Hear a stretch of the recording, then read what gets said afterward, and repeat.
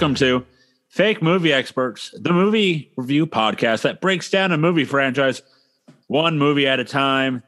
And for this franchise, it's really not a franchise, it's a trilogy, as we're breaking down the Three Flavors Cornetto franchise. As this week we're doing Hot Fuzz. I'm your host, Joseph Lessel. I'm alongside here with Ricky Marcelli. The energy Joe is bringing into the beginning of this podcast is the energy I felt in the first half of this movie. Very low. I'll get there. The Danny of the group, Keith Swetland. What's up, everybody? I got the energy. It's cool. Hey, you guys want to hear some bullshit real quick before we get going? Sure. So, I'll touch on a little bit how I watched this movie. So, my lovely significant other, Sammy, was not interested in watching it. And on top of that, there was a new episode of Law and Order on the night we were watching it. Oh, yeah, and the SVU people were combining again. Yeah, big old ridiculous crossover. I don't care. It's not for me. So I ended up watching this movie on my laptop, on my belly, laying in bed with headphones in. Very uncomfortable, trying to take notes. So it was a pretty grumpy experience watching this movie. But I made the best of it. It was fun overall. Don't regret it. Everything's fine. We're all good here. Those opening 2/3 of the movie must have been pretty rough having to watch it in that fashion. Yeah, I pulled the phone out probably at about the 18-minute mark, I think. It was a pretty heavy phone for the first 2/3 of this movie. Sounded like you didn't like the movie. No, I mean, I like the movie. It's just, it takes a lot to get there. As I said earlier, we're doing the Three Flavors Cornetto trilogy. And last week we did Shaun of the Dead. This week it's Hot Fuzz. Once again, it's starring Simon Pegg and Nick Frost. And a lot of people from the first movie, Shaun of the Dead, are in this movie. Martin Freeman has a little short stint in this. Bill Nighy has one. I think that is that it from Shaun? No, along with the two leads, I can't think of. I feel like there's others, but they're not jumping out to me right now. Oh, yeah, there was a couple of smaller bits. Like one of the kids in the bar was he was the kid at the washing machine or wherever Sean worked in the first one. I think it was washing machines or something. No, it was like a appliance store. Appliance store, yeah. One of the kids the kid that hassled Sean in Shaun of the Dead and told me I'd read on him was in this movie very, very, very quickly. Oh, okay. When rewatching this, I was like, I think there's a lot more people from the Shaun of the Dead movie into this one, but in reality, it's like only like 4. Yeah, there's just a lot of like pretty, not like A-level talent British actors, but there's a lot of B and C level like on British television for a long time type people in this movie. Yeah, also there's Keith's favorite Bond, Timothy Dalton. Oh, that was Timothy Dalton. Holy crap, that's right. I didn't even pick that up. It's terrible James Bond, for the record. He's your favorite, that's why. Stephen Merchant has a short scene, which is a surprise because he's not that big at the time. That's right. He was Rory McCain, the Yarp, the Hound from the Game of Thrones. That was Hound? I didn't even pick up on that. Yarp. Where is it? There's like I'm trying to look up his name, but the older guy from like Harry Potter and Game of Thrones. Mr. Finch. Oh, yep, the guy with the cat. And then, yeah, the guy who has a bunch of ugly children he's trying to marry off. Yeah. So Olivia Colman's in it. She's a pretty famous British actor. Nah. She's the police officer who is like very flirty. Oh, okay. I like that. That was ridiculous. So, Rick, why don't you give us a little plot breakdown? Let's talk about it. Don't we? Okay, fine, sure. Oh, sure. By the way, budget, for this movie, once again, by pounds, it's $8 million. So they're making like 9.5. We're on the Queen's currency here on Fake Experts. Well, yeah, we were on for Shaun of the Dead, as if I recall, it was you saying, let's keep it that way. Yeah. What, are you going to disrespect the Queen now? I mean, are you going to go interview Oprah or something about it? Like, if I need to, I Oprah's will. going to interview you, idiot. God. All right. Plot breakdown. Here we go. Let me get into my zone here. Plot guy. Police officer Nicholas Angel, played by Simon Pegg, has only ever been good at two things: looking after his Japanese peace lily and being an amazing police officer. But when he's making the rest of the force in London look bad, he gets promoted and transferred to a small village called Sanford. What seems like a little village ends up being much more than he can handle, as people start dying to wild accidents left and right.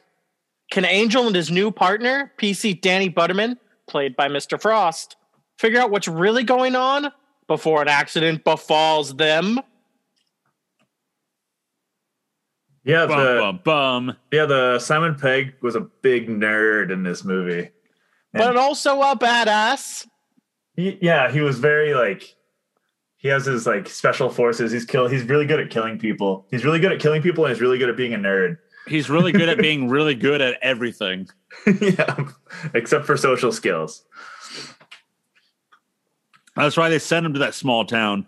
London was like, hey guys, we're getting sick and tired of this guy making us look really bad and cleaning up the town. So With let's his send him to the small village. 400% higher than anyone else's arrest record.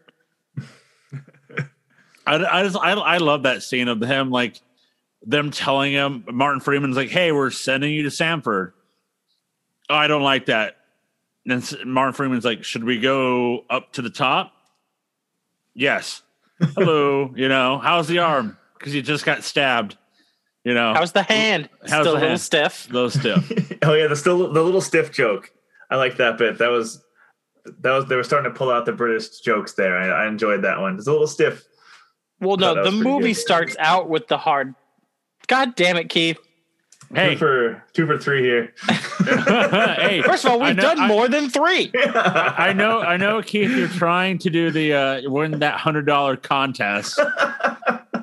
If you guys cost me $100, I'm going to quit this podcast right now.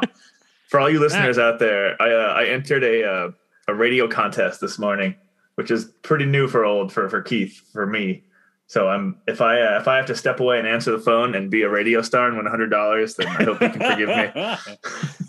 But the movie opens with the very British comedy by having the door open like super early for him as he's walking up. Like that in itself is just like a heavy British joke of like, why did the door open so early? It's like a 20-second thing of him just walking, so they can get the created by, written by, the title of the movie, and then we get the montage of how he's really good at everything and how he's always top of his class. Get an early taste for the gore that's going to be in this movie when he blows some dude's head off. Yeah. Once again, we'll get to it later in the plot when we start talking about it. This movie does the cool twist thing again. I appreciated that in this movie. That was fun. Like the slow build up with the creepy homeowners association kind of thing going on there. It was a slow build up though. Like 2/3 of the movie being dedicated to that felt like a bit much. And maybe it's just because this is the second viewing of it. Like I still have the movie was fresh enough in my mind where I knew everything already that it made that early part boring. But it just felt like it took forever to get into things. Well, they were trying their own way for like this one being more action, or what an action movie would be, but they put their own spin on it. With it being slow at points. Yeah, I didn't think it was slow. I saw this movie when it came out, I think, was the last time I saw it like in theaters, I think. Because I remember I saw it in theaters.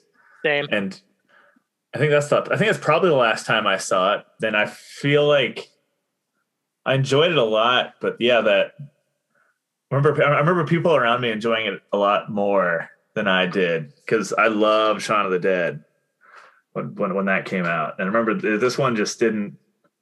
I won't spoil too much when we talk about it later, but it doesn't hold up comparatively. Wow. I'm kind of in that same boat. I remember loving this in theaters. It just maybe it's because I watched like doing it this way, seeing Shaun of the Dead before this. Like there's just so much more in Shaun of the Dead. Like I was laughing like throughout Shaun of the Dead, and like there's moments in this movie, but like it didn't like hold me the way Shaun of the Dead did. And maybe it's because of the mystery aspect where I'm like, well, I already know what the aspect is, and this isn't really holding me through that. Oh, by the way, speaking of the slow buildup, I love the cake bit, the sweets. They always eat sweets for punishments at the police office there. That was so funny. I love that bit. Again, very British. Oh, I don't want the cake. What was it, like Monkey Chunky or something? Yeah, Chunky Monkey. Something like that. Chunky Monkey. Once again, another back-to-back movies that they have Nick Frost being a monkey in a shape or form. Yeah, that had to have been a callback. Oh yeah, because when they have him do the impression in Shaun of the Dead, and in this movie, after the carnival, you know, they're sitting out in the pouring rain, and the two Andys show up, and it's like, you know, hey, you and your dumb monkey friend, and he has the stuffed animal in his hand. He's like, he's talking about me or the stuffed animal? It's like back to back. Do you know Shaun of the Dead, the movie, is in this movie, right? I did not notice that. Where was that at? When Nick Frost's character is in the grocery store, and he's reading the action movies, and he's reading Super Cop. And then Simon Pegg gives chase. He puts the movie back in the bin, and like a $3.99 star is over Simon Pegg's head. Oh. And it's called Zombie Party. Oh, that's funny. Wasn't it the Thai version or the Japanese version or something? I've read that same 15 Easter eggs in Hot Fuzz also. That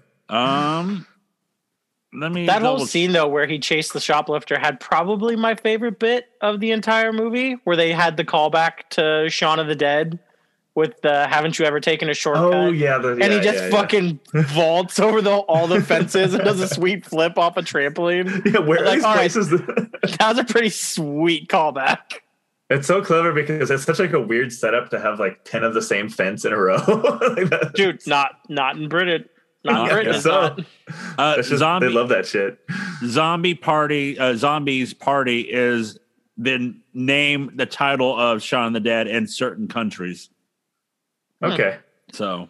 Right on. And he fucking pegs that kid with that spray paint can. That was pretty good.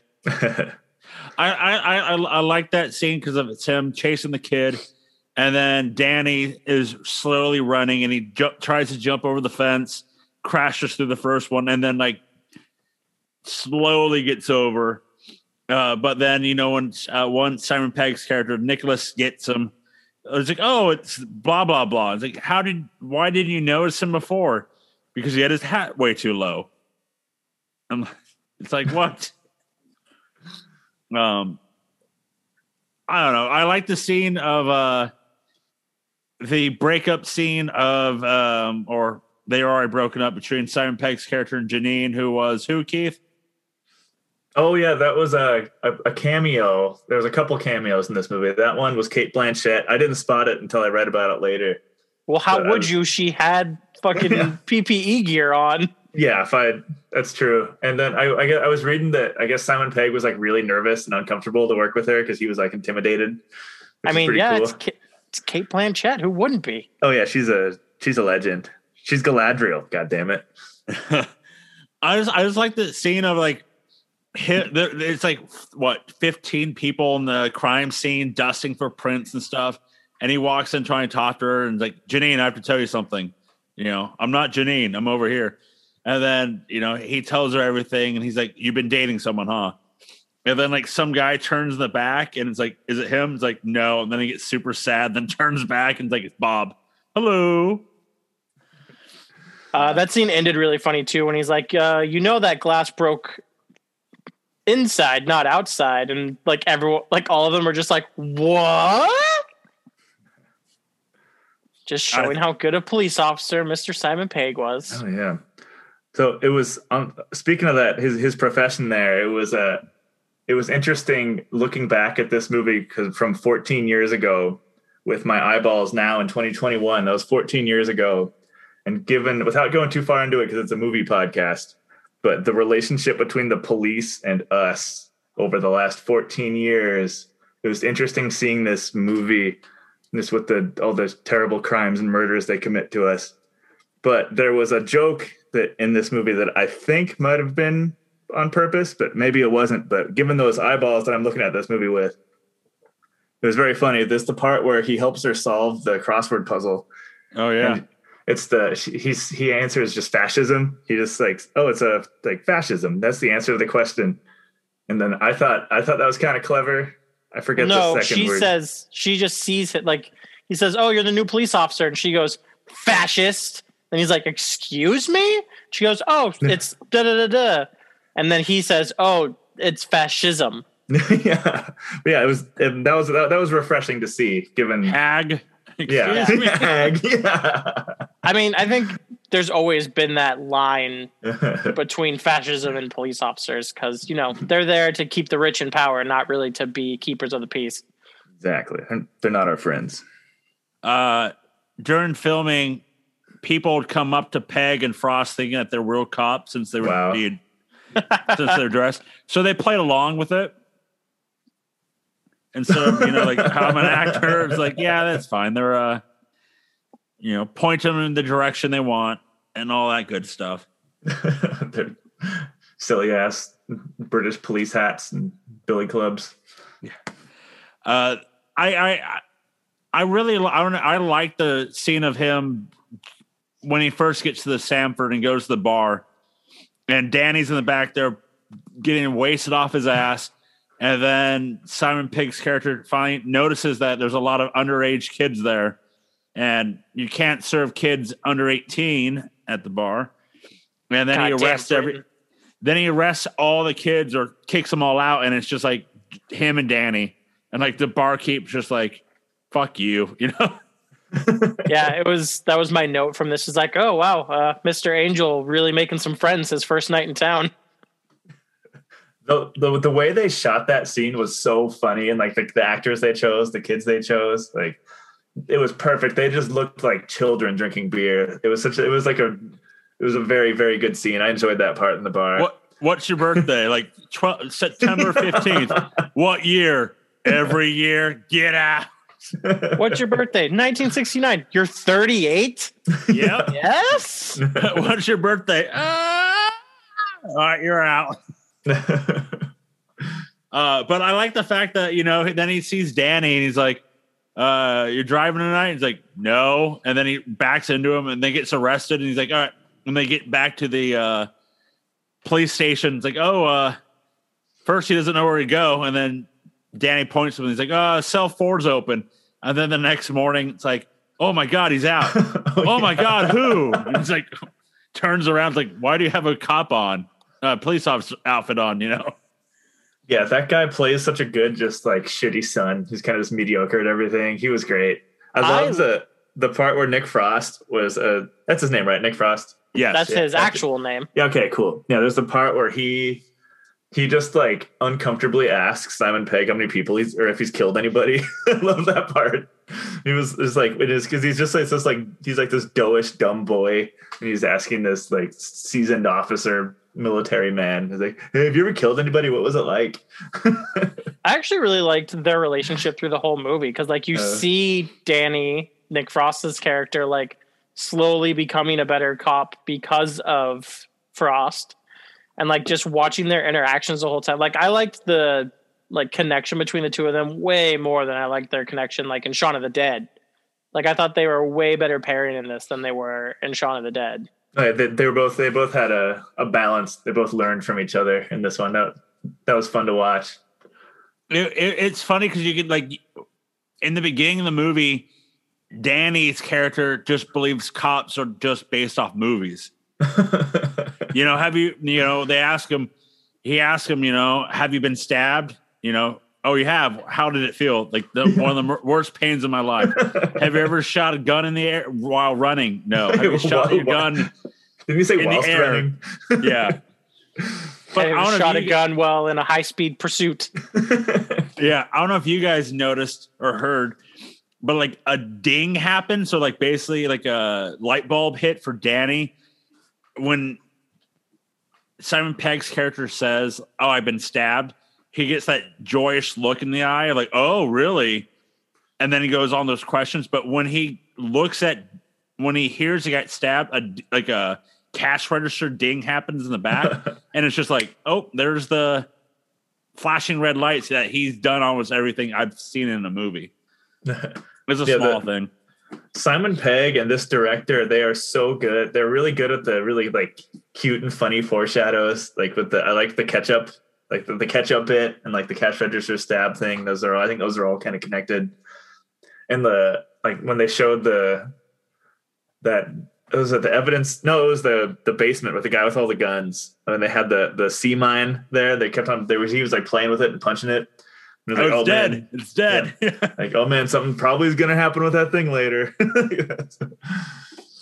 Yeah, comparative to Shaun of the Dead, where I thought like Pegg carried the movie the whole time. I really thought Frost carried this movie. Like his character throughout it was just so funny, and just like to see the growth of him through the movie. I was very much more into Frost's character this time than I was last time. Yeah, with the way these movies work, like at least the way I saw it, the way like my mind took it in, like we weren't really supposed to like Simon Pegg at the start. Like he was kind of a tight-collared asshole, and then he had to learn how to loosen up a little bit. And you've mentioned a couple times there, Rick, that this build-up was slow, and I thought the build-up to him loosening his collar a little bit was a little slow. Like I would have appreciated a couple more scenes, maybe of him, like I don't know, him and Frost having some fun together. Like them going back to Frost's house to watch the movies was so good. Like which movie do you want to pick from? Point Break or Bad Boys 2? I have to pick one of them. No, which one start? Yeah, I love that bit. It reminded me of college. It reminded me of like little college, like getting wasted at college houses and then like throwing on like Starship Troopers or some dumb action movie at 1 a.m. That was the vibe I got off of that, and it felt really good to watch. It was like really wholesome. It was like, it brings me back to being 22 again. It made me want to watch Bad Boys 2. Spectacular movie. Love that movie. I speaking of Bad Boys 2, I guess they wanted Nick Frost to like watch like 22 action movies. However, he's like, no. So he'd watch one movie and it was Bad Boys 2. Awesome. I mean, that's not a bad idea. It's like the Bad Boys 2 is a synthesis of like 1,000 action movies before it. It was what the fuck's that douchey loves to blow everything up director? Oh, Michael Bay. It was Michael Bay before he became shitty. Michael Bay is quite the character in American film. Also, like it's the one thing with their relationships is it felt like they were building an actual relationship. Like at one point I was like, just make them bisexual then and like have them fall in love. Like there's so much chemistry going on. Like I wanted them to actually be in love. Well, that'd be a fun twist. In the first draft of the movie, he had a love interest. Nicholas did. However, they took her out, so they just gave all the lines to Danny without changing any of the lines. That's amazing. Oh, cool. So that's why you had that love That's interest. why it felt like that. Yeah. Oh, dude, no. The whole church scene, like after the gruesome murder of Mr. Messenger. Oh, Jesus Christ, that was brutal. Was that the spire falling from the sky? Yeah. Oh, yeah, that was good. And so fully crushing him, and his stab goes through him halfway, and he's like dancing with it on. Like, what is happening? Although maybe it's like a me thing, but there was too much CG blood in that part. I wish they would have done some more like practical like gore effects there. Like CG blood always pulls me out of movies. I hate it when they do it. But like the scene part after that, where like the police chief goes with them, and so they actually set up a whole police scene. And Nick Frost's character still wearing the little cowboy hat, but having the water thing over it. during the whole scene. And then like they have the quintessential Simon Pegg going in at Nick Frost during the movie scene, and him just running away in the rain was just so fucking funny to me. One of the smallest characters I liked from this movie, and I don't know why, but it's the police officer, like police front desk guy that has like the twin that is who does the night shift and the one that goes in the morning. I just liked it because nobody tells me anything around here. Nobody tells me nothing. Nobody. Nobody tells me nothing. And didn't they do like the more creepy looking guy was the night shift guy? Yeah. Yeah. And they never tell they never tell you if there are brothers or. You only get one scene of them together, and it's like at the end of the movie. Very end, yeah. Nobody tells me nothing. One of my favorite lines is from Timothy Dalton's of the "I'm a slasher, arrest me." I love that line. He's like, "Excuse me, I'm slashing all the prices." He's like, what? And he always did those like weird, like the weird explicit threats. He's like, "Well, I'd love to split your head open and see what's inside of it." Like, yes, he's always the, he's suspect number one. Yeah, that's what I kind of wish he ended up not being a part of it. Like he ended up being the only one who wasn't a part of it, because that would have been funnier than just, yeah, he's very clearly a part of this and is very clearly a part of it. Like, it would have been better if he just wasn't. And he was just some fucking weirdo. Because they bring it up because, they do like that whole thing towards the end of like Simon Pegg's character finally, like he's putting like two and two together, and he's like, oh, it's Timothy Dalton's character Skinner, because the car crash that's so far away, Messenger and whatever the other guy, the guy that got his house blown up, like he lives too far away as you're driving through town, all this, and then he's just one of them, I agree with you, Rick. He should have been maybe one of the main ones, but the whole town is the villain in this weird movie. Yeah, go ahead, Keith. Oh, yeah. I was going to say, well, we're still on the topic of listing off positives to this movie. I've got a couple. I was able to translate my chicken scratch notes and come away with a couple more jokes I liked, a couple more sight gags, some more of the British humor. The one I liked, first of all, we haven't mentioned the greater good thing. Greater good. The greater good repetition. Greater good. And I liked the Dr. Piss Taker joke that they did. Yeah. I enjoyed that one. And I enjoyed Keith, that wasn't a joke. That was that man's name. Yeah, it was very, very funny. And the part where the Harry Potter Game of Thrones dude was like just speaking gibberish and they were translating for him. Not speaking gibberish. He's speaking, what's it called? Gibberish. Old-timer. Gaelish. I think it's Gaelish. Yeah, he was speaking gibberish and they were translating. Which I like they have the old guy for that too. Apologies to all of our Eastern British fans. It's like, what the fuck is that place called? Oh, it'll come to me. It's called Australia. He talked like the not Brad Australia. Pitt in Snatch. it was that accent. It's like Wales or something. Yeah, something funny over there. I don't know. I speak actual English over here, so it's fine. Have you heard yourself speak? Gaelic. That's what it's spelled. Or called right, Gaelic. Any more positives there, Keith, for me in your chicken scratch? Yeah. Oh, one more chicken scratch. Originally in my note as the Spice Girls song during the Shakespeare, but it's not the Spice Girls. That was I'm gonna blame my washing conditions for that one. But the Cardigans, "Love Me, Love You, Say That You Love Me" as part of Romeo and Juliet was very, very funny. It was a good joke. I felt the way everyone in that audience felt watching that like interpretation of Romeo and Juliet. I'm just like, oh God, it's so cringe. 'Cause I don't do well with cringe. Like that's why I'm not a big Office fan. It's because that was a very Office joke. That was an Office joke. Yeah. Cringe humor just makes me uncomfortable. I don't know how many times I slapped my forehead during the first run of The Office for me. Do you guys know which version of Romeo and Juliet they were doing? It seemed like their own. It was very bad. No, they were doing a take from a movie. The 1996 one with Leonardo DiCaprio and Claire Danes. That's oh, funny. jeez. because at the end of the movie, Loverfool, the Cardigan song, plays at the end. That's when the movie starts picking up because they decapitate that dude and his leading lady with her annoying laugh. Oh yeah, the annoying laugh. And I just want to bash your brains in to know what's in there. Was that the same character that did all the horny jokes?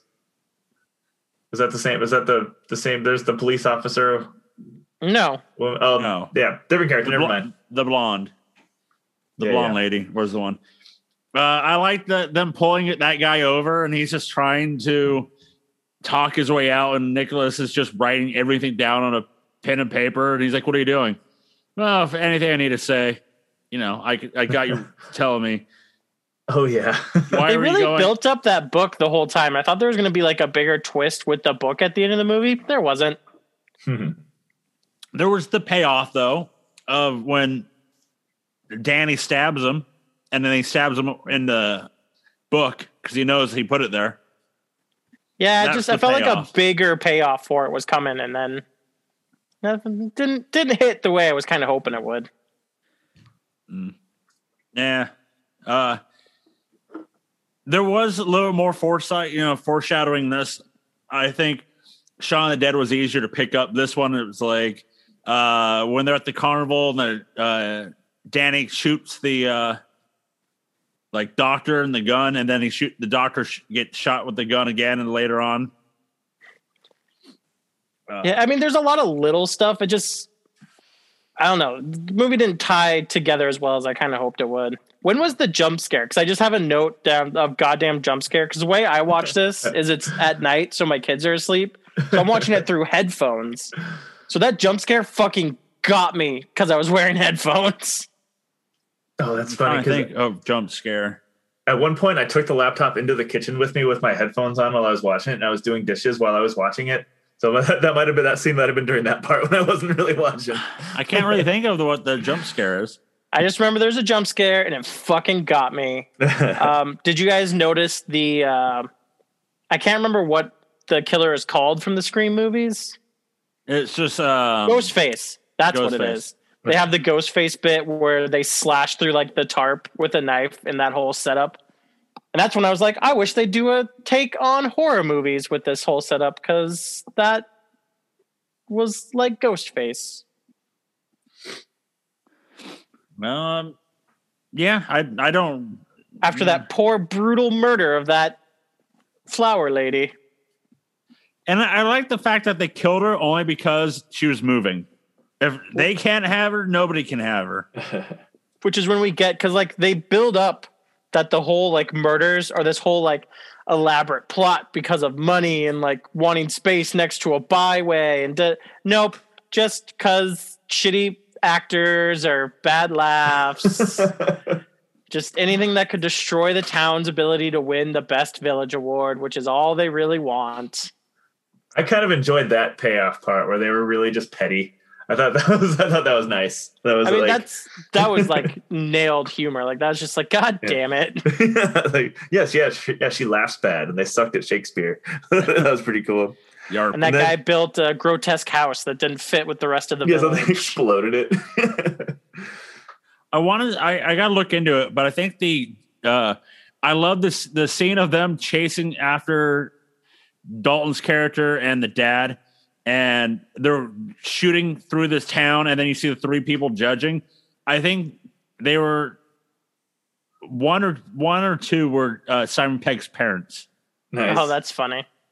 As the second part of the Cornetto trilogy, the blue wrapper it makes an appearance in this film because when they're eating ice cream in the van in the car, they have a blue wrap around it that's represents the police, and in Shaun of the Dead it was red for blood. Oh, and they actually referenced Cornettos at one point. I'm like, that's the trilogy. Is that when you stop watching the movie? You know, when they finally say the line or the movie title, like, you said it, and then call it.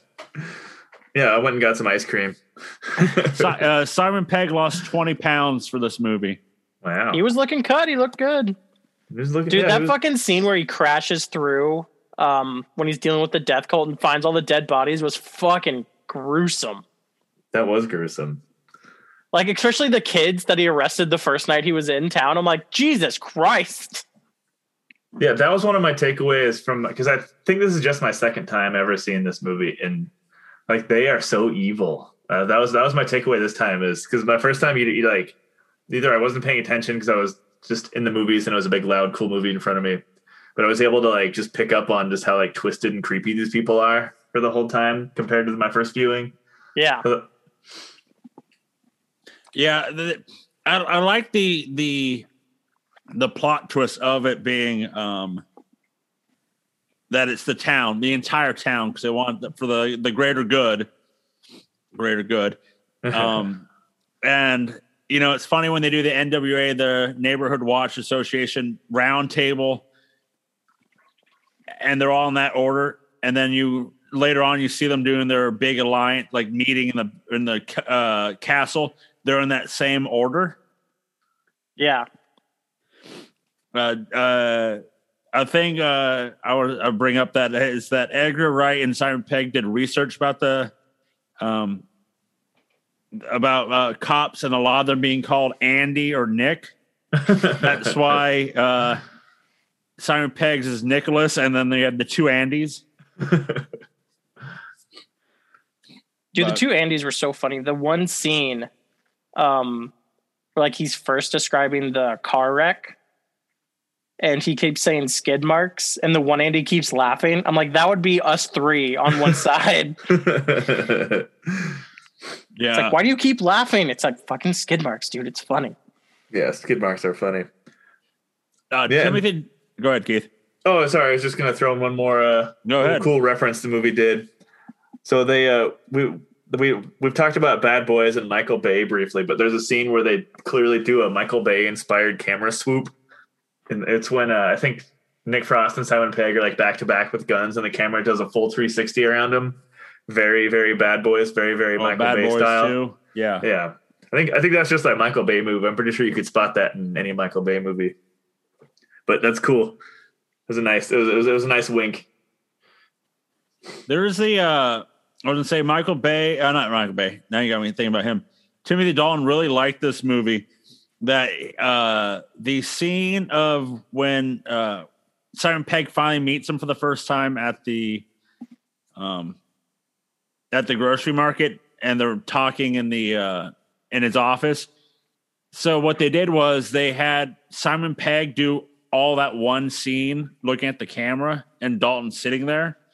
And then the very next day they shot Dalton's response. Oh, that's funny. So instead of just doing one back to back, they did one person talk one day, and then like they did a second one like at 6 a.m. or something. Weird. The B plot to this movie was the geese. Oh yeah, I love that. That was with the Dr. Piss Taker. That was his goose problem. Dude, the payoff for that was probably one of my favorite parts about this whole movie. Yeah, that was a long con. That was a slow burn.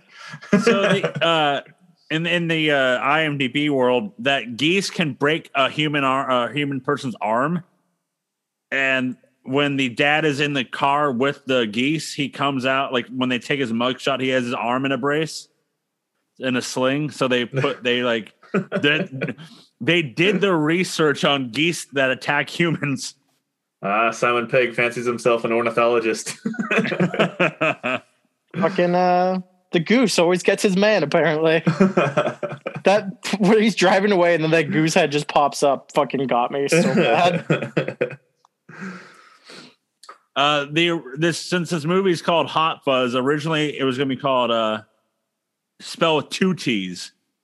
Oh man! But Simon Pegg said no to it because he would have to explain the extra T in press interviews. So he's like, just do one T. Oh, and while we're still on the topic of positives and what's in the movie, I can say I really enjoyed the soundtrack. I'm a big Kinks fan. They threw in some good, like, sort of deep cut Kinks songs in there. And I can briefly touch on some of the information on the soundtrack. I think right now would be a good time to throw in some of those factoids. All right, buddy. Right on. So yeah, it was movie. The movie came out in 2007. It's the soundtrack is primarily composed of like sort of like British classic rock. You got the Kinks, T-Rex, the Trogs, Arthur Brown, the Move, and then some newer acts like the Fratellis. I'm a big Fratellis supporter. So it's cool whenever they show up. But the score, the original music, it was done by David Arnold, who scored the James Bond film series since 1997. So GoldenEye has his hands on it. And then there's not much else to the soundtrack. It's the Simon Pegg and gang have a good taste in music. They always choose cool tunes. But the one cool factoid, I think, is that Robert Rodriguez, the famous director, is credited for composing and writing I think he has 2 tracks on here that he's got his name on that he helped put together. So that was kind of cool that Robert Rodriguez threw his hat into this. That's cool. One of the things I like is the AK, because I have the movie on the background right now. I'm trying to see if I can find some stuff. But I like the fact that they, what we brought earlier about Danny talking about loving all these action movies and stuff. And, the small reference, as you said, Keith, that they do the spin around from Bad Boys 2. And then Danny is, have you ever shot a gun in the air? You can't shoot somebody. He does that to his dad. Just shoots in the air. Yeah, the classic Point Break. Yep. That part was so funny because the way it was shot and the way they were showing his face, it almost looked like it was it almost seemed like it was on purpose that he was doing that because of Point Break. Like that was like he felt his emotions and then he came to his senses and thought that, oh my God, this is my opportunity to do a Point Break. And like that, those layers of humor to that joke were just great. There was, as I'm watching it right now, there's also another Bad Boys 2 reference of them standing and then a helicopter goes over them in slow motion with them looking up. I'm like, yeah, that's Bad Boys 2. That was hella Bad Boys 2. And I have a note from when that happened saying, hell yeah, Bad Boys. All right. So we're getting all hyped on Michael Bay right now. So I think I'm going to throw in a preview for what's probably going to be my selection for my series. Sweet Jesus. Probably going to be Transformers. Yeah. Oh, God. Wait, hang on. Which one? You have the 3 with like Shia LaBeouf. No, Joe, those are all together one fucking franchise.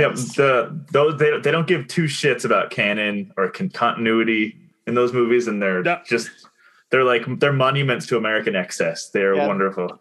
Actually, Keith, that's not American excess. That's Chinese excess because that's where those movies keep making a shit ton of money. God damn it. Doesn't Mark Wahlberg want to bang like his daughter in one of those movies? Yeah, there's some weird sexual tension with Mark Wahlberg in the junkyard with his like just stunning model daughter. Of course. Yeah, of course, Keith, you don't get to pick again for a while as we have other things on the docket that we haven't talked about yet. So why don't you calm down? And I'll likely change my mind before then, but right now I'm all hyped on it. And each one of those damn movies is like almost 3 hours. So change your mind for the love of God. Did you guys see the plot twist coming in this one with having it been the townsmen, the entire town? I can't remember to the first time I watched this long ago, but I this time I didn't. Yes, I did. I completely remembered the movie and knew it was the town people all along, but I can't remember to the first time I watched it if that was a surprise or not. I think I remember thinking it was the fucking grocery guy the whole time, and then it was like, oh, it's the whole town. But the whole town part, I remember that on my second viewing this time, they signposted a little more clearly that the whole town's pretty twisted, but like to what end and why they're doing it was pretty still mysterious.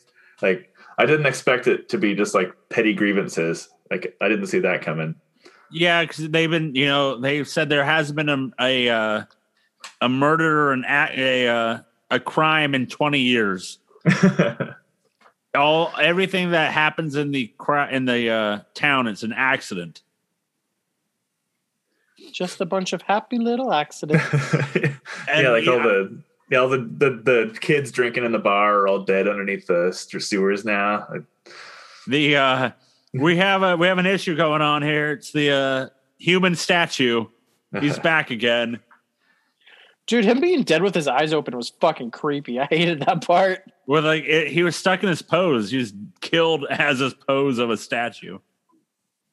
Yeah, as I was reading through the little factoids online, it was fun to stumble across one that this movie, they said they were like inspired by Agatha Christie quite a bit, and this movie is essentially just exactly the plot of the Orient Express. It turns out it's everybody. That's like the punchline in Orient Express too. So this movie is just the Orient Express, but in a town instead of on a train. Fucking spoiler alerts, bro. What if we watch Orient Express later because they're making a second one of that? No, that story's like 100 years old. Also, that movie was fucking awesome. It was awesome. Oh, I know what series I'll pick eventually. Now that the Knives movies are going to get 2 sequels straight to Netflix. Ooh, that'd be fun. Speaking of Roger Ebert, not your turn yet, Keith. Edgar Wright and Simon Pegg read a book by Ebert so they could include all the cliches from every action movie. Nice. So that includes having a character wake up in a dark hotel room, flick on a light and switch without having to fumble for it. Having a shot of a median line on the road from a moving camera. A person in charge actually being the bad guy. Other cliches were taken from Mad Max, Lethal Weapon, Man on Fire, Chinatown, and Bad Boys. And the plant was from Leon. I think it's from the same list, but there's some cool other of those Roger Ebert tropes things. Like there's the one that always sticks out to me is that people in movies never close the eyes of a dead person one at a time. They always do them both at the same time. When they brush their hands over a dead person's face to close their eyes. Yeah. they should have the face off, just wipe your face, close their eyes, but they just give them the little face mask. Leon the Professional, by the way, is the one who also owned the plant. Oh, okay. Never seen it. A young Natalie Portman. Don't she win an Oscar for that? I don't. Fuck's that dude's name who plays the main character? I think she won it. I think she won an Oscar for it. Oh, maybe. I think. I'm no expert. I'm not gonna look it up. Let's say yes. Absolutely, she did. We're sticking to our. We use the Queen's currency here on Fake Movie Experts, and in our universe, Natalie Portman is Oscar winner Natalie Portman. I mean, she did or she didn't. Nope, she did. Or she didn't. Is there so been talking about positives. What about some negative stuff about this movie? I mean, I don't have any major negatives besides just the first Act 1 and Act 2 felt so slow. There just wasn't a whole lot to grip me. As we talked about earlier, where I was just kind of watching also on my phone because I just wasn't that into the movie. And I think that's just because it doesn't hold up as much on second viewing comparative to first viewing. But there's nothing about the movie where I come across as just oh, that was bad or that was really stupid. It's slow. It didn't hold me. Any scenes you did not like? Not I'm just talking for me, one thing that's just my pet peeve of mine is Timothy Dalton getting stabbed through the mouth. Oh, yeah. I'm just because it's gross. God. Yeah. I mean, I didn't mind that. It was kind of funny, especially with him talking the whole time, going this really hurts. They should have had funnier jokes about that happening. They should have had sweet one-liners about it, but. So, by the way, we're way off on Natalie Portman winning from that movie. She did win for Black Swan, though.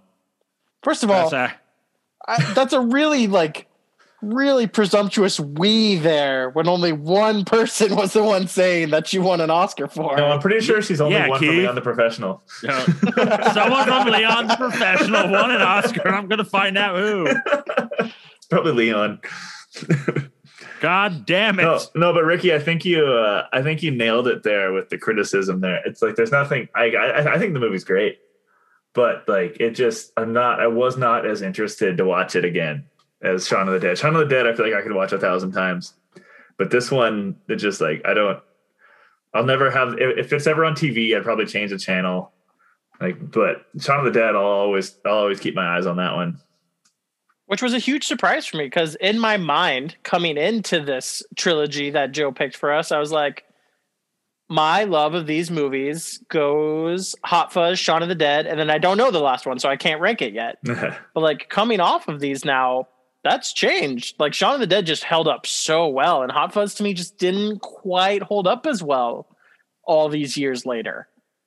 Like it's still a good movie. It's just not as good as I remember it being. Yeah, and just as a general mood, this movie kind of made me depressed in that like we haven't had movie theaters in over a year now, and like it's not often these movies show up anymore. This was like 2007 this movie came out. It's like we don't get just smaller scale action movie mysteries anymore. They're more rare. Like you mentioned Knives Out. That was like the only one in the last 10 years that was even similar in mood.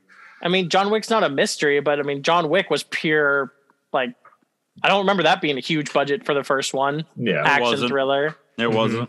And then Taken wasn't that long ago, and that was pretty low budget, awesome action. I think you're being a little... I'm being depressed.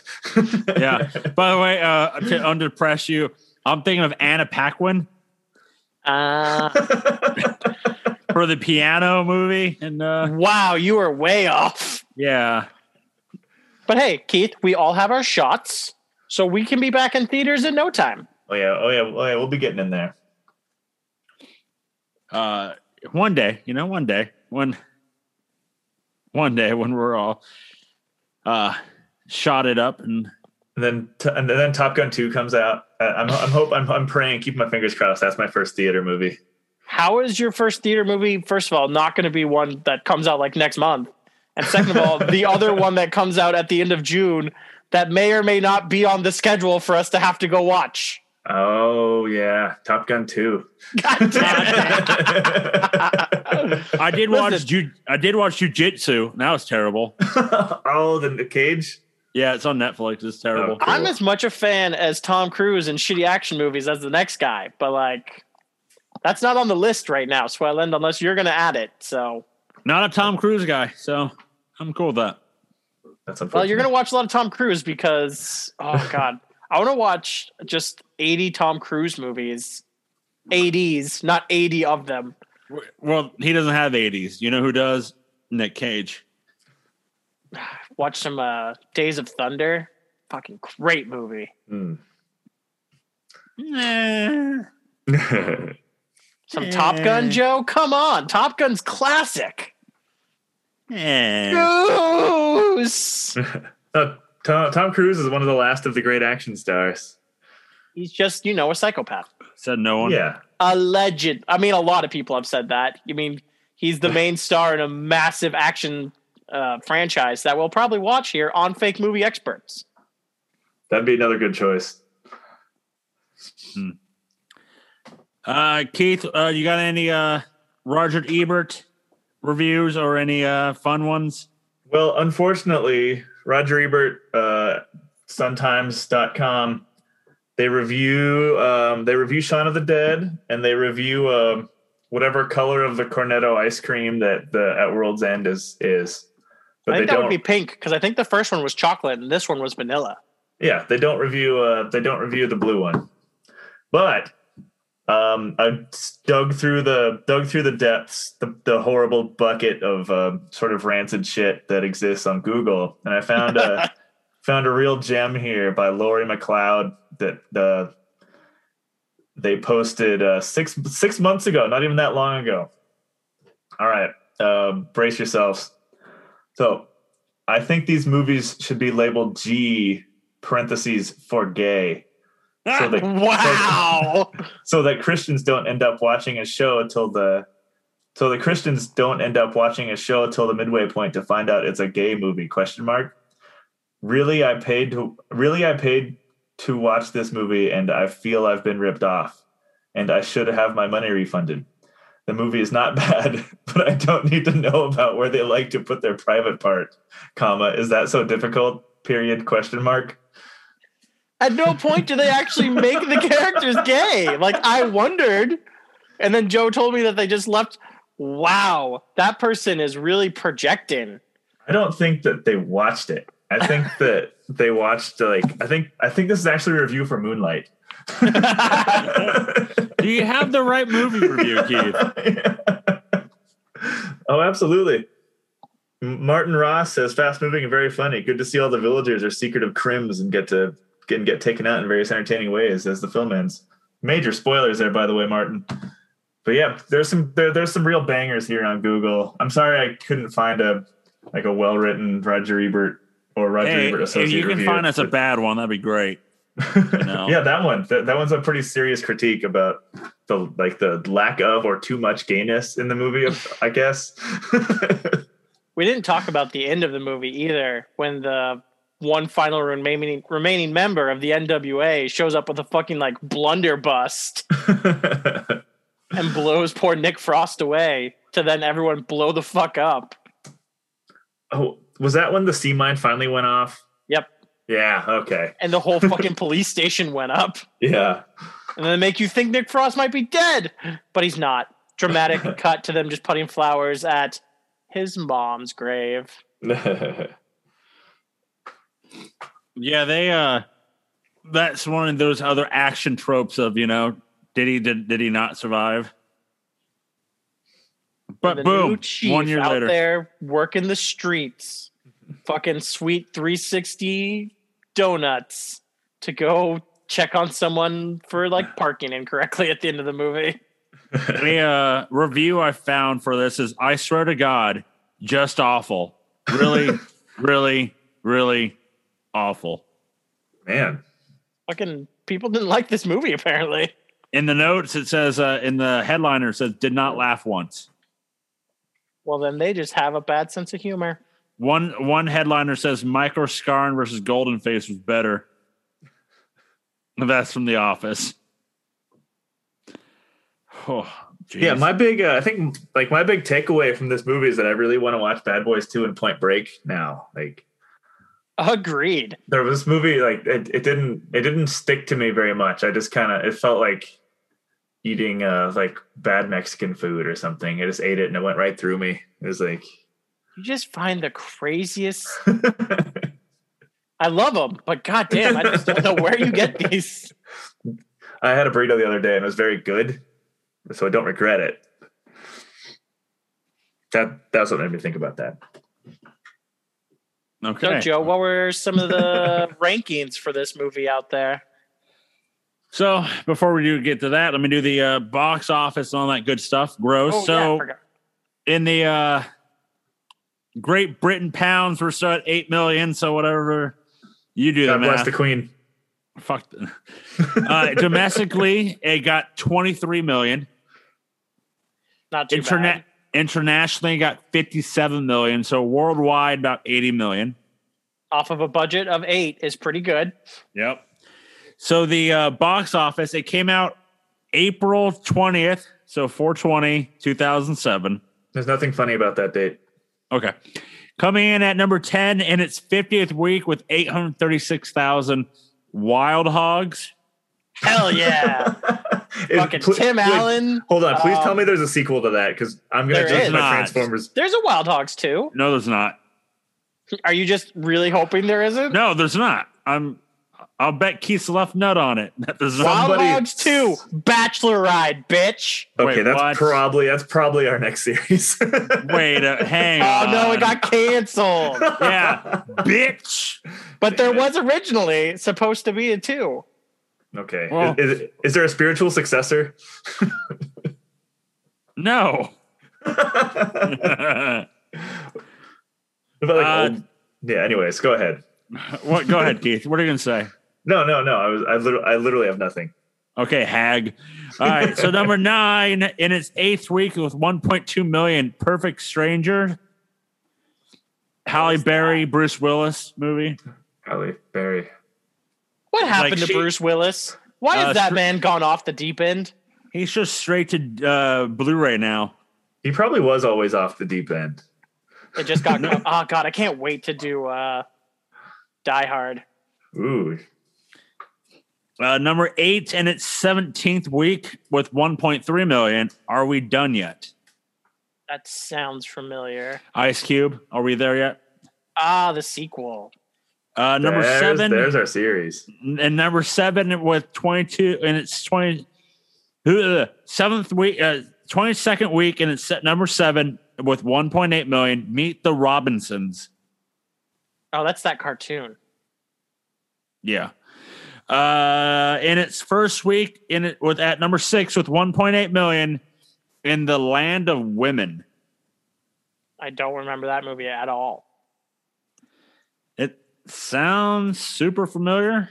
Let's In the see. Land A of sleazy Women. writer has a chance to redeem himself when he goes to stay with his grandmother and befriends the neighbor. Adam Brody and Kirsten Stewart. You could say that's Person. not the title of this movie because there was like two female characters in this movie. And they both were like a little slutty. It was, Some, it was some definitely girl not- on girl action. it was The definitely manpower a joke was very- good. Not a good feminist movie from those guys, but another Yeah. action thriller type thing. Coming in at number 5 in its first week with 2.1 million. Hot Fuzz. Oh no! Number Hey, 5. before you go any further, Yeah. I warned you about it before, but if you were to make a cocktail with the name of Hot Fuzz, what would be 3 ingredients, and how would you serve it? Fireball. Ooh, that's a good one. Okay. Fireball, and a hint of ginger. I don't know. No. Interesting. With some Sprite, you know? Okay. Joe's and not shaken. far off. It's Tabasco, like a dip of Tabasco, Sprite. God, it's going to be some sort of white liquor. I think I'm going gin. That's all right. What about you there, barkeep? Yeah, I've been thinking about this for literally like 16 hours. So check this shit out. All right. Peach schnapps, Dr. Pepper, microwave, damn near boiling hot. Jesus. And then you put whipped cream on top of it. How would it stay whipped cream if it's boiling hot? It'll melt into it and then it'll turn like creamy peach, like peach, like peach fuzz, and it's hot because it's hot. And I'm going to throw up. It's hot, baby. I'm going to throw up. Audrey, let's do it, Keith. For our Lord.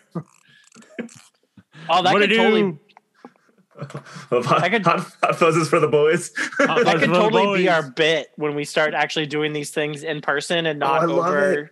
not overshoot programs on the internet. Yeah, themed cocktails for each movie. Yep, Keith, that's going to be your duty. Themed Damn. cocktails for each movie. All right.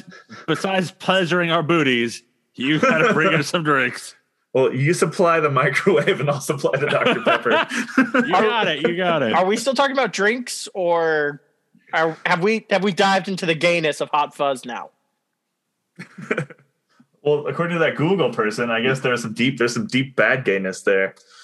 First of all, there is no bad gayness. All gayness is wonderful. Yeah, well, according to that Google person. Yeah, but they're a crazy religious person, so. Yeah. Also, I do love the idea of movies having these extra ratings of this movie is rated G for gay. Yeah. It's like rated 7 on the gay scale or something. People are awful. I hate them. So it's rated R, but no. There's the G version for gay. It's the RG. Adult language, violence, sexual content, gayness. It's like have you guys ever read like the PG-13 stuff? And it's like intense scenes, one fight scene, and like someone smoking. Yeah, cigarette. Yeah. I think like back in the day, you could show boobs like once. Yep. You can cuss in PG-13, but you can't say like. I think you can say fuck like 3 times or something till it goes to R. I thought there was one rate. There's one word you can't say, and a PG like is it shit? Probably cunt. No. Cunt. Probably can't say cunt. Hey, you can say fuck once, and it can't be sexual like the verb, like to fuck. It has to be fuck you or something. Like, it has to be not the verb version of fuck. Okay. Let's go back to the box office here. In its 22nd week. Oh no, Hot Fuzz. At number 4 with 2.5 million, Blades of Glory. Oh, I liked that movie. Good ass movie. Number 3 in its first week with 2.8. Blades got 2.5. With 2.8, Vacancy. That's a horror, isn't it? Yeah. Ryan Reynolds, right? No. Isn't that Luke Wilson and Kate Beckinsale? They get stopped like at a cheap motel, and then they get like number 2 in its first week with 3.6 million, Fracture. I don't know that movie at all. Dennis Hopkins, not Dennis. Isn't Jim Caviezel in that? Anthony Hopkins and Ryan Gosling. I mean, I do like a little Ryan Gosling. And coming in at number 1 in its 8th week with 4.7 million, Disturbia. Oh, I loved Disturbia. I fucking loved that movie. So when I went, a group of people I went with to go see Disturbia, when we got to the theater, I was like, ooh, Hot Fuzz is out. So me and somebody else went to see Hot Fuzz while everybody else went to go see Disturbia. And I want to say Disturbia, well, I know Hot Fuzz is like 2 hours long, and Disturbia is like, I think probably an hour and a half. So they had to wait. Hour 45. So they had to wait 15 more minutes for us to come out. Disturbia. No. So let's go to ratings. Like right before LaBeouf went crazy. Batshit. Thanks, Michael Bay. Yeah. Oh, he is. Let's go to the ratings. IMDb gave this one a 7.8, which is, if I recall, I think it's higher than Shaun of the Dead. If it'll ever let me get back to that page I was on. Okay, there it is. Shaun of the Dead got a... Oh, no, I lied. 7.9. So just 0.1 less. Rotten Tomato, all critics gave this one a 91%. God damn. Well, 92 for Shaun. Top critics gave this 90%. 91 for Shaun. Audience gave this one an 89. 93 for Shaun. So, Ricky, give us the what we give Shaun of the Dead, and let's give our own rankings. So, Shaun of the Dead came in as the second best movie in our fake expert opinions behind Predator. On the Stargazer board, right? On the Stargazer board, came in at 4.2 of an average overall. So with Hot Fuzz, I'm coming in way under all of these takes. I gave it 3.25. It's good. I liked it. I'm never going to really search it out. And I'm probably not going to leave it on if it was on. It's good, but I didn't love it. All right. Are we, I'll go second then. So yeah, I think I'm going to echo you. But as we were going through this, I felt like I had a lot of positive things to say about it, but I think my review is going to be lower than yours. I'm doing 3 stars. Just for the fart in the wind aspect of the movie. It just doesn't feel like it didn't stick with me. Like I'm already like we're starting to wrap up here, and I'm like looking forward to moving on to the next one. It didn't put any meat on your bones. Like your ribs are still showing after watching this. Mm-hmm. Hey, Rick, do you have what we wrote down, what we gave it, like personally? For Shaun of the Dead? Yeah. Yes, I do. What Keith what gave I it a 4. Four. Joe gave Okay. it a 4.25, and I gave it Yeah. 4.25. So I told on the last show that I'm like, okay, I was really looking forward to this movie, and for some reason it didn't hit this time for me. So I'll give it a 3.25 as well. It's a movie that I kind of wish I'd left in my memories Yeah. because I remembered it way more fondly than watching it. Yeah. Yeah, I agree. because we just, I don't know. It's just, And like, there's nothing like none of us have anything that like we quintessentially are just like that was bad. Just aspects of this movie are bad. There just wasn't anything about it that was great. Like it just was a solid okay. yeah. And then like the last third was hilarious. So that's why it gets bumped up a little bit from like a 2.5 or something. Just like it's just there. Just kind of happened. Yeah. So let's so since we rank them here. So since there's we can rank the main stars. So we do Simon Pegg. Which one was better? Shaun of the Dead or was it Nicholas Angel? What was his character's name in Shaun of the Dead? Well, besides Sean. Oh yeah. Oh my God, Jesus, that was a brain fart. It was just Sean. There's no last name. I go Sean over Nicholas Angel. I did not connect with, and maybe that's why I rank it so low. I just wasn't a big fan of Simon Pegg's character in this movie. He just kind of was bland and boring. Didn't really do anything for me. So, and he didn't come enough around by the end of it to make up for everything in the beginning. Like his hero arc wasn't good enough for me. Whereas like in Shaun of the Dead, his hero arc was amazing. So I go Sean. I'll take Sean over Mr. Angel. Keith? All right, so let me get this straight. We're tracking whether Simon Pegg or Nick Frost was better in this movie, or Well, no, we'll do both. So give me Simon Pegg's. oh, Simon Pegg between the two movies. Yeah, and then we'll do Nick Frost. Okay, between the two movies, yeah, that one's pretty easy. Simon Pegg in Shaun of the Dead is way more charming and relatable. Okay, Just like fun. It's more fun to watch. What about Nick Frost? Well, Joe? What's your Sean take? I'm Sean and Nicholas as well. This one's a little closer for me because they're sort of similar. I kind of prefer him in Hot Fuzz, I think, because he's just like the innocent, doughy, dumb, like important son who's always gotten to do whatever he wants, and that's kind of a funny character. I agree. I go that way as well. I actually, like, to me, he carried Hot Fuzz. Like, he made Hot Fuzz as good as it is because of him. Like, he was the star of this movie. So I go with the second Nick Frost over the Sean Nick Frost. Danny over Ed. So, who was the better villain, zombies or the town folk?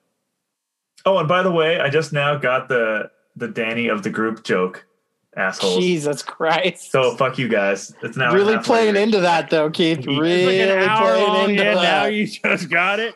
The zombies. I like the zombies a lot more than the town folk, just because the zombies were more prominent throughout the whole thing. Keith? Ooh, which bad guy's better? Oh man. Yeah. I think I could form an argument I like the townspeople, and there's the petty grievances took it for me. I like the townspeople as bad guys. They cracked me up. I'm going town folks here. I don't know. I like the idea of them they're doing anything and everything they can to be known as the best village. Yeah. If that means 20 years of just accidents. So, well, this brings an end to, I guess, this episode of Fake Experts, as we just did Hot Fuzz, as we have one more movie to do in this trilogy. The World's End, sometimes confused as like At the World's End, but it's just The World's End. I believe, Ricky, you've not seen it? Nope, never seen this one. By the way, Hot Fuzz came in at number 3 current ranking on the Starglazer boards Okay. with 3.2 stars, behind the still champion Predator and number 2 Shaun of the Dead. It's going to break my heart someday when someone takes the throne from Predator. Dude, 4.4 is pretty high, and we don't have any movies like on the docket right now that could even kind of come close to that, I think. There might be a few. We'll find out. Keith, you seen The World's End? I have. I saw it when it came out. So it was was it 13? Yeah. When did this one come? Okay, yeah. So I saw it when it came out. Very much enjoyed it. I'm going to warn you guys, I'm going to call it At the World's End for the entire episode. Everybody else does. The whole time I kept thinking it's At the World's End, and I just had to verify myself on IMDb. I'm like, no, it's The World's End. I have seen it. I can tell you that it was one of those movies that I had to watch twice in one weekend to know if I liked it or not. Nice. So, yeah, I can't wait for that. I can't wait, to be honest, because it's been probably since when it came out for me that I've watched it then. So, should be interesting. Should be a lot more familiar faces in the next one. Yeah, I was about to say, this has like the big stars in it. Yes, it does. So that'll be next week on Fake Movie Experts, whereas we'll be doing the final movie of the 3 Flavors Cornetto of The World's End, or for Keith, At the World's End. You can listen to all of our podcasts at nocellentertainment.com. And you can also listen to all of our podcasts wherever you listen to your podcasts. Where did that town get all those guns?